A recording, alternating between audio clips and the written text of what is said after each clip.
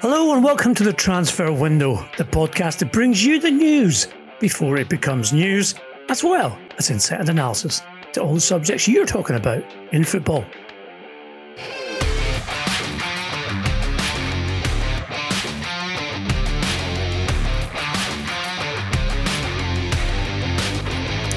I'm Ian McGarry. I'm delighted to be back from my enforced sojourn and also to be back with my old pal Duncan Castles to bring you, of course, everything that is new and beyond what most major media outlets can provide you with, i.e. the inside information. We start today where else but at Manchester United. Another dark week for the Old Trafford club, which rather interestingly culminated in players being told that they had the week off. You may have read in some places that the players were surprised to find out that they'd been given such a long period. And we can confirm that up until last Sunday morning, there was no plan in the schedule of either training, rehabilitation, or any work that had been planned to be done this week being cancelled, despite, of course, it being International Week and there being a few players rather than all of the players around the training ground. What's perhaps even more surprising is that Ole Gunnar Solskjaer, the under-fire manager, had not planned to go back to his homeland of Norway, and it was only after a meeting on the Saturday evening, having been defeated by Manchester City, and a conversation with Richard Arnold and Ed Woodward, that Solskjaer was then informed the following evening that the club had put a private plane at his disposal in order to take him and his family to where they wanted to go. Solskjaer did not argue with this. We assume here at Transfer Window Podcast that he took the message as they wanted him to have some time off, given the stress and the strain he's currently under the results that Manchester United have been turning out.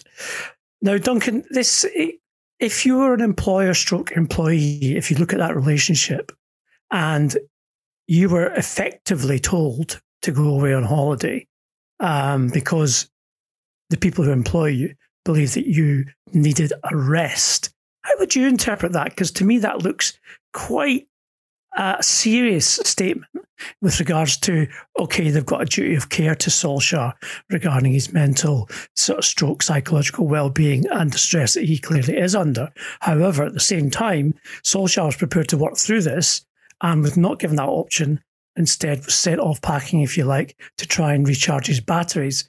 How would you read it? Well, I've never heard of something like this with a football manager before. The club saying, go and take a holiday because you need one.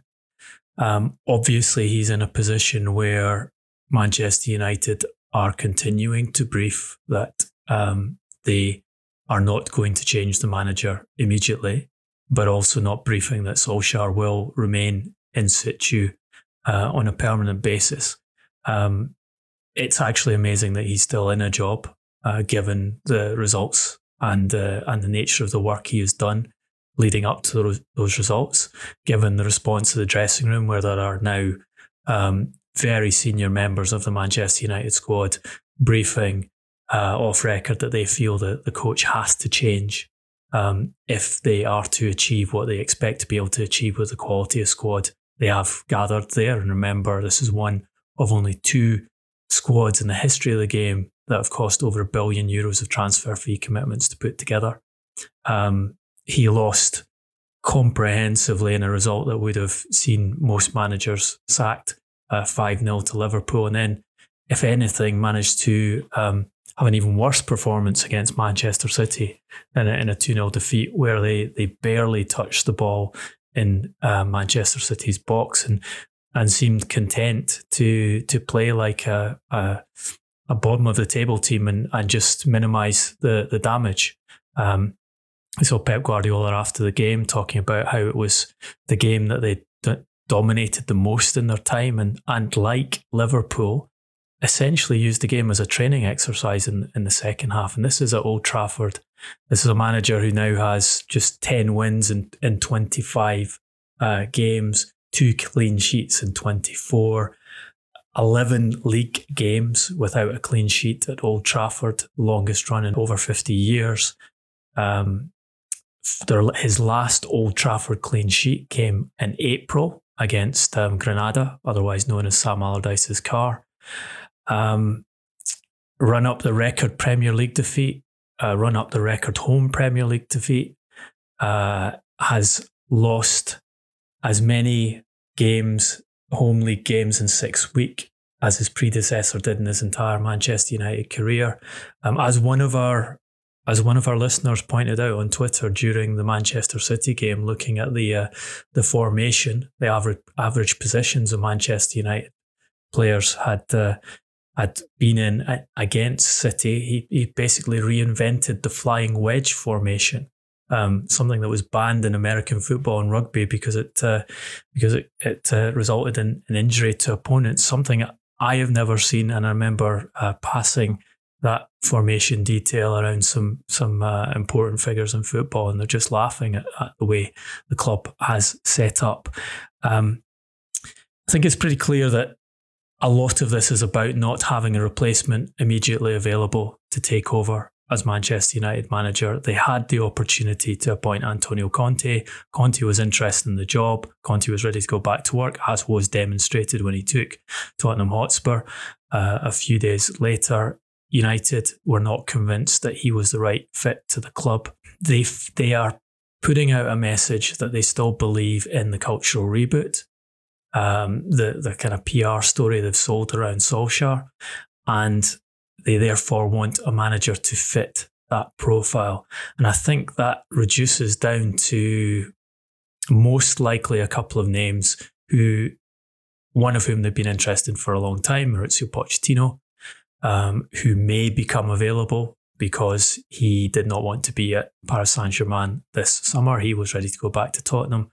Paris Saint-Germain, obviously a very fragile situation for any coach. So that I can see why the Glazers are looking at the possibility that Pochettino might become available at some point during the season, at the end of the season, and they can therefore employ him at no cost.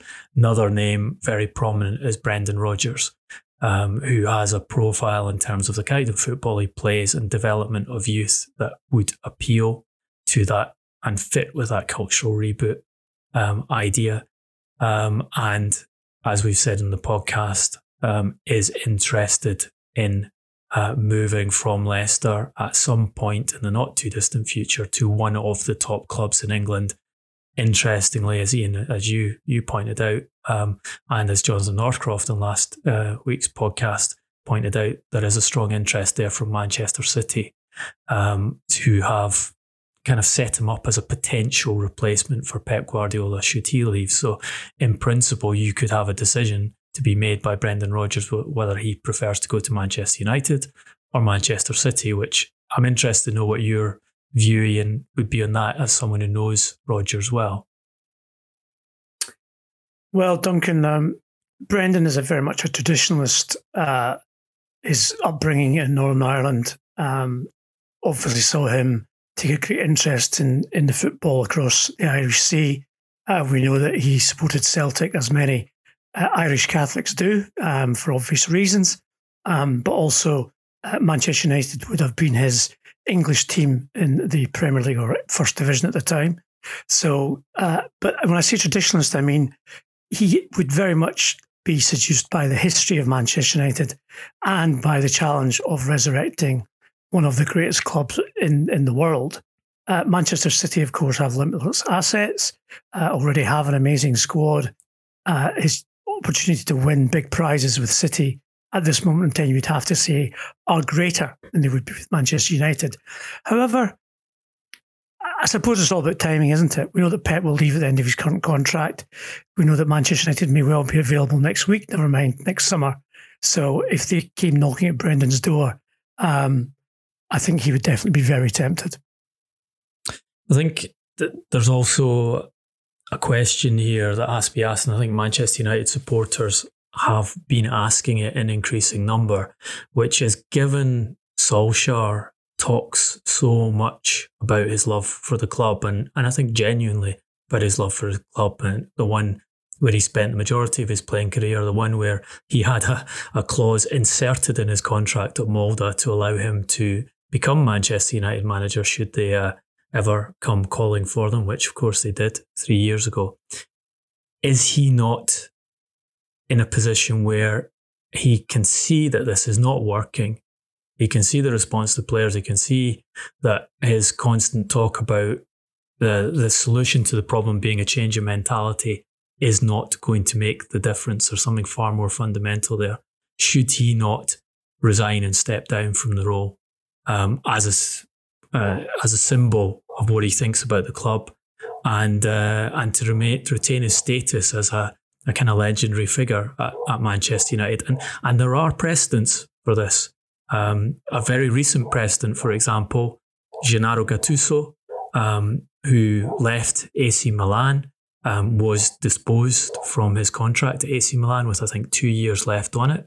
And Gattuso said, I will not ask for any money for leaving this club because this club means so much to me. That is an option for Solskjaer to take. And it's fascinating to see why he persists in not. Whenever he's asked about it, he says he will not step away. He's not considering that. Doesn't feel it's the right time to do it. He's a fighter, etc.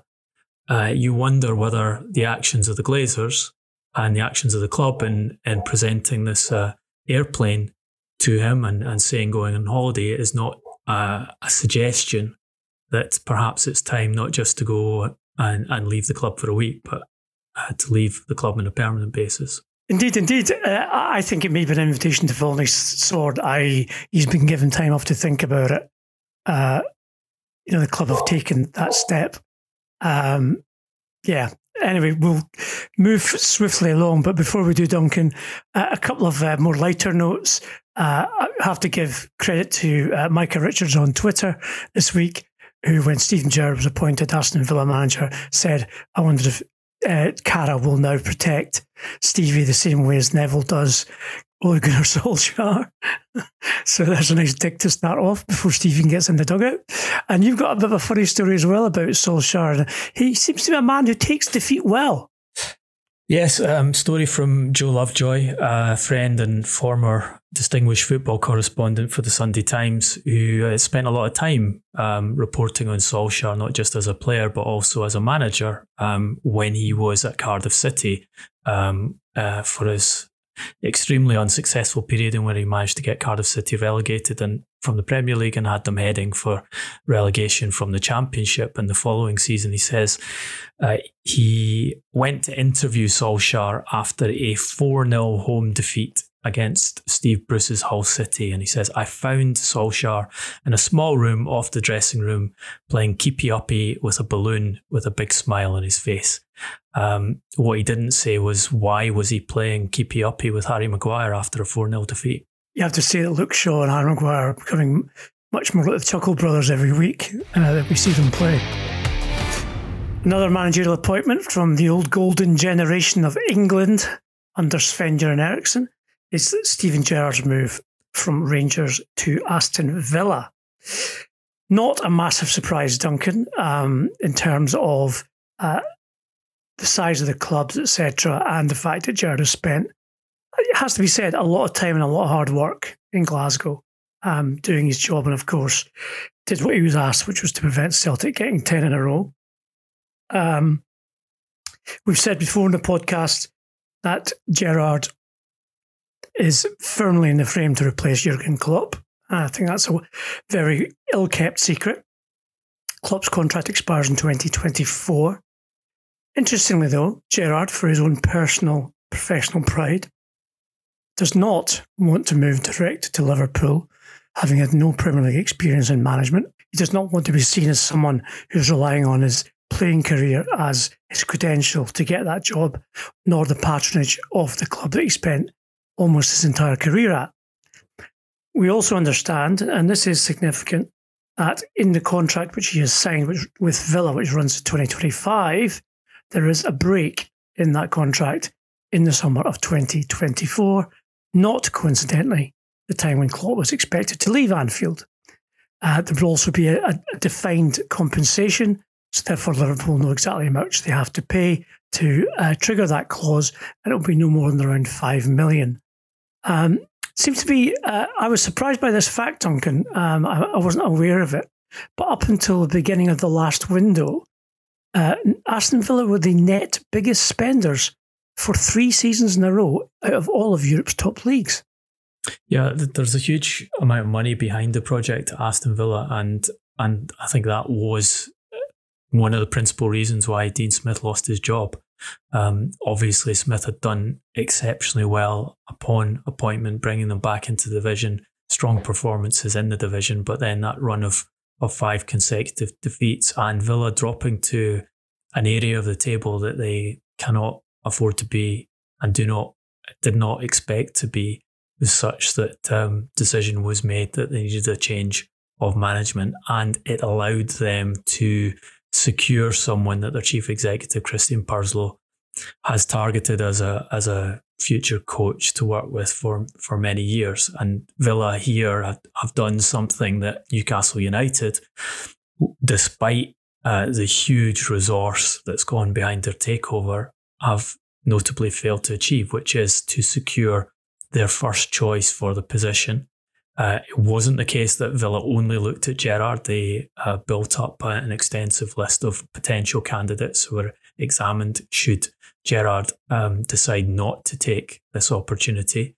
But they have persuaded him. And interestingly, this is a real head-to-head comparison, because Steven Gerrard was one of the individuals that Newcastle United had high on their list, recommended to them by several people, and did have contact with and made the proposition that he become the new manager of the club to replace Steve Bruce. And Steve Gerrard backed away from that job because he felt it was too much of a jump into the dark. I didn't know who he'd be working with, didn't know the structure of the club. And there you have, I think, a demonstration of a coach who is making rational, long-term decisions with a career goal in mind.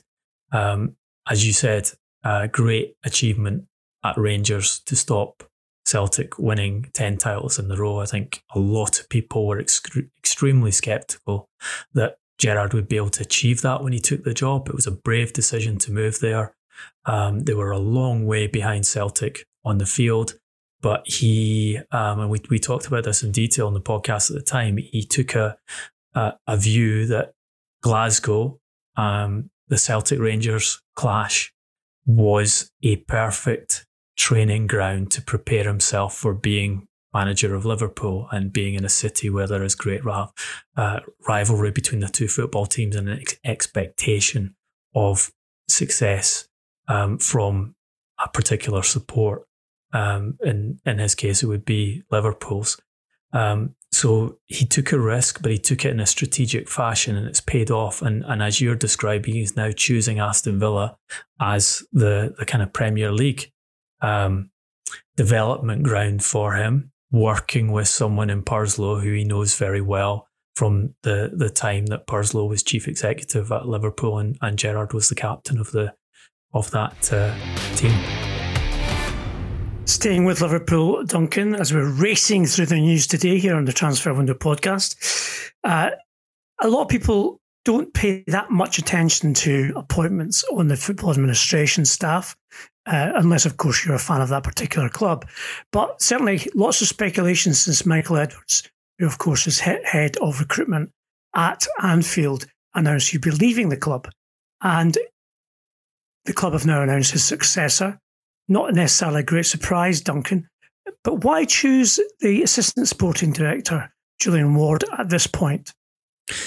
Well, first of all, the Michael Edwards leaving Liverpool had been something that had come out as a story, had been reported early in the season, but Edwards hadn't actually spoken about it. It was only this week that Liverpool made a long announcement from Michael Edwards explaining why he was leaving, essentially saying he'd always intended to spend no more than 10 years at the club, and he was ready for a change of direction and a move to another football club, but also introducing his successor or formalising his successor's appointment, promotion to sporting director. This is Julian Ward. He was made assistant sporting director in the summer. I think in the expectation that Edwards was entering his last season. He's been at Liverpool for 7 years, previously worked for the Portugal national team and Manchester City.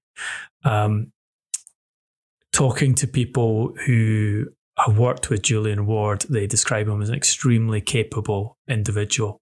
And it is not a surprise to them that Liverpool have chosen to promote from within. He is a natural successor who has been increasingly influential and important in Liverpool's recruitment work over several years.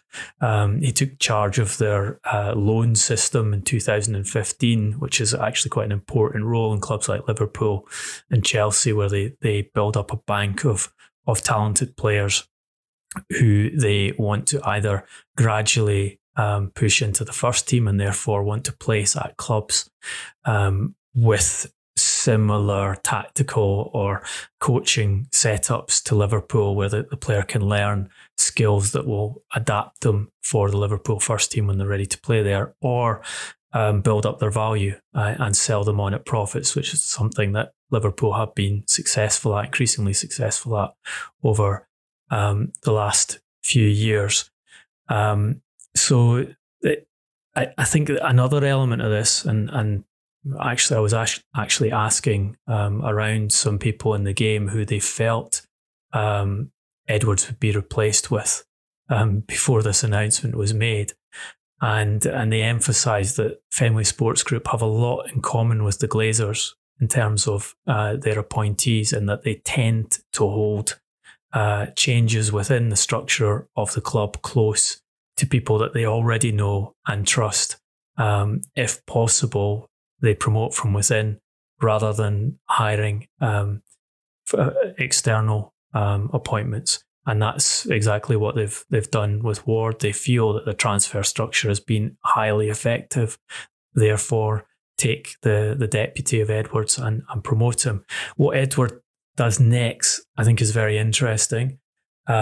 He was linked with the Red Bull Leipzig position, and I think rather than just being at Leipzig, that would have been to take charge of the entire Red Bull football group in the same way that previous appointment from English football, Paul Mitchell, did when he moved from Tottenham Hotspur to the Red Bull organisation. It was a report by Bild, who rarely get these things wrong in their coverage of German football. It resulted in the Red Bull Leipzig senior figure Oliver Mintzlaff saying on record, Michael Edwards will not be our sporting director. Fact is, we're looking for a sporting director who fits the club, our philosophy and direction. Now, the guidance I have is that Edwards was offered that job and turned it down, decided it wasn't the correct fit for him.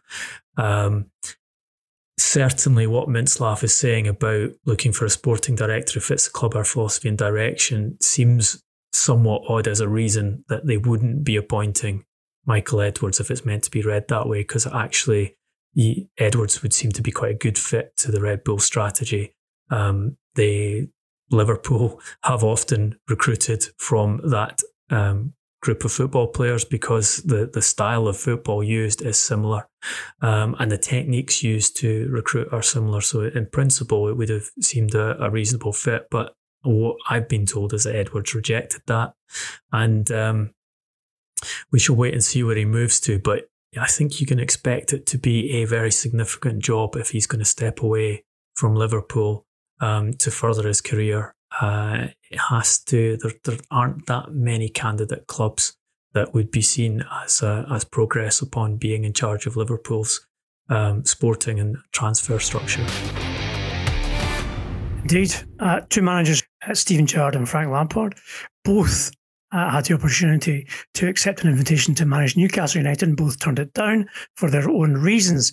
This week, Newcastle and their new owners, Stavely Amanda, that is, and the Saudi Public Investment Fund, appointed Eddie Howe as their new head coach.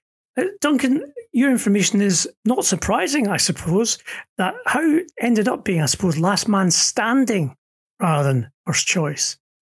Definitely not first choice. Last man standing might be a little harsh, but there were a number of other people who would have got that job. You talk about Steven Gerrard, and he is just one name that they talked to and who had the opportunity to take over at Newcastle United and decided not to. I think in an ideal world, certainly Staveley's side of this, and we've talked about this in previous podcasts, part of the problem Newcastle United have is you have Amanda Staveley, PCP Capital, having a management contract.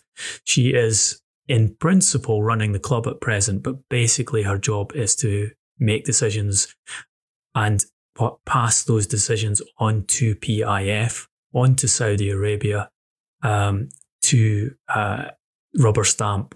And if Saudi Arabia aren't happy with them, they will say, no, we're not taking this particular individual. How about these individuals we propose? And ultimately, Saudi Arabia, as the 80% owners of the club, make the final decisions. Staveley and PCP Capital would have liked Rafa Benitez. That they wanted to bring him back to the club if the timing had been right, such that Benitez was available and not under employment at Everton, another Premier League club. He is the man who would have been offered the job, and they would have expected him to take it and expected Saudi Arabia to sign off on that. They obviously tried to get Unai Emery. The story leaked in Spain, and Emery stepped away from it and decided to remain at Villarreal instead of moving to Newcastle United. Guidance I have from the Newcastle United side is that personal reasons were important in that decision. And it wasn't as clear cut that Emery would get the job as it was reported, but they took a knock there. Eddie Howe, I'm told they were split over that appointment. There are people within that organisational structure where you have recommendations and decisions being made through a combination of owners who were not convinced that Eddie Howe was the right appointment for the job. The thinking is that their situation in the league is such that they need someone who is familiar with Premier League football, has lots of experience of Premier League football, and can ensure they stay in the division. Priority, avoid relegation this season. Eddie Howe has obviously fought against relegation on numerous seasons in charge of Bournemouth, so he has that experience. Problem is his last experience as a football coach was to relegate Bournemouth from the Premier League, and relegate with quite a large amount of dissent in the camp, and a lot of people predicting that Bournemouth side were going to go down because things had gone wrong in the dressing room. I'm fascinated to see how Eddie does in this role. His career is primarily at Bournemouth. He'd had one unsuccessful period when he was put in charge of Burnley, then went back to Bournemouth.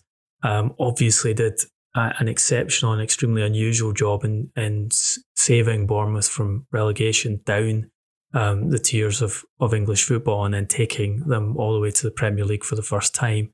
Played attacking football whenever he could, which is unusual for that type of club, and obviously a fit to what Staveley and co want to introduce it at Newcastle United.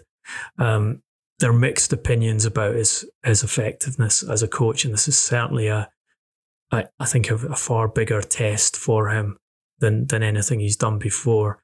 One thing I think might be positive for Newcastle United is that I was talking to a very prominent coach about Howe and asking him what he felt about him as an opponent and felt about him as a manager, and he said, look, at one point I commissioned a survey of set pieces, attacking set pieces, because I wanted to add some new routines to the team I was coaching at the time. And the analyst who did it for me came back and said, Bournemouth have the broadest range, the widest range of attacking set piece variations of any club in European football. He hadn't been aware of that till the analyst had pointed it out. And I think digging into that further, Howe does spend a lot of time preparing the day before match day. He'll work on the routines, sometimes even working on the day of match day on set piece routines. And if you're in a situation that Newcastle United are in at the moment with a a mediocre squad who are struggling and having to play percentage football and trying to scrap their way out of the division, then being able to maximise the return on set pieces, which he should be able to improve because that's a particular specialism of his, is something that's going to help. And I think you should watch out for Newcastle being much more effective at those attacking set pieces than they have been in recent years.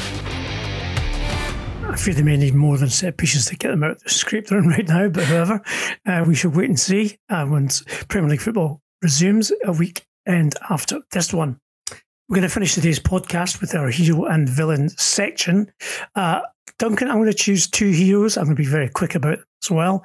The first is David Moyes, who, in stark contrast to his predecessor times 3 at Manchester United, is currently enjoying the high life, third place in the Premier League, progress in the Europa League, and showing what a good manager he is with regards to his skills. And secondly, on a sadder note, Sir Walter Smith, as we used to call him, who passed away recently after a short illness.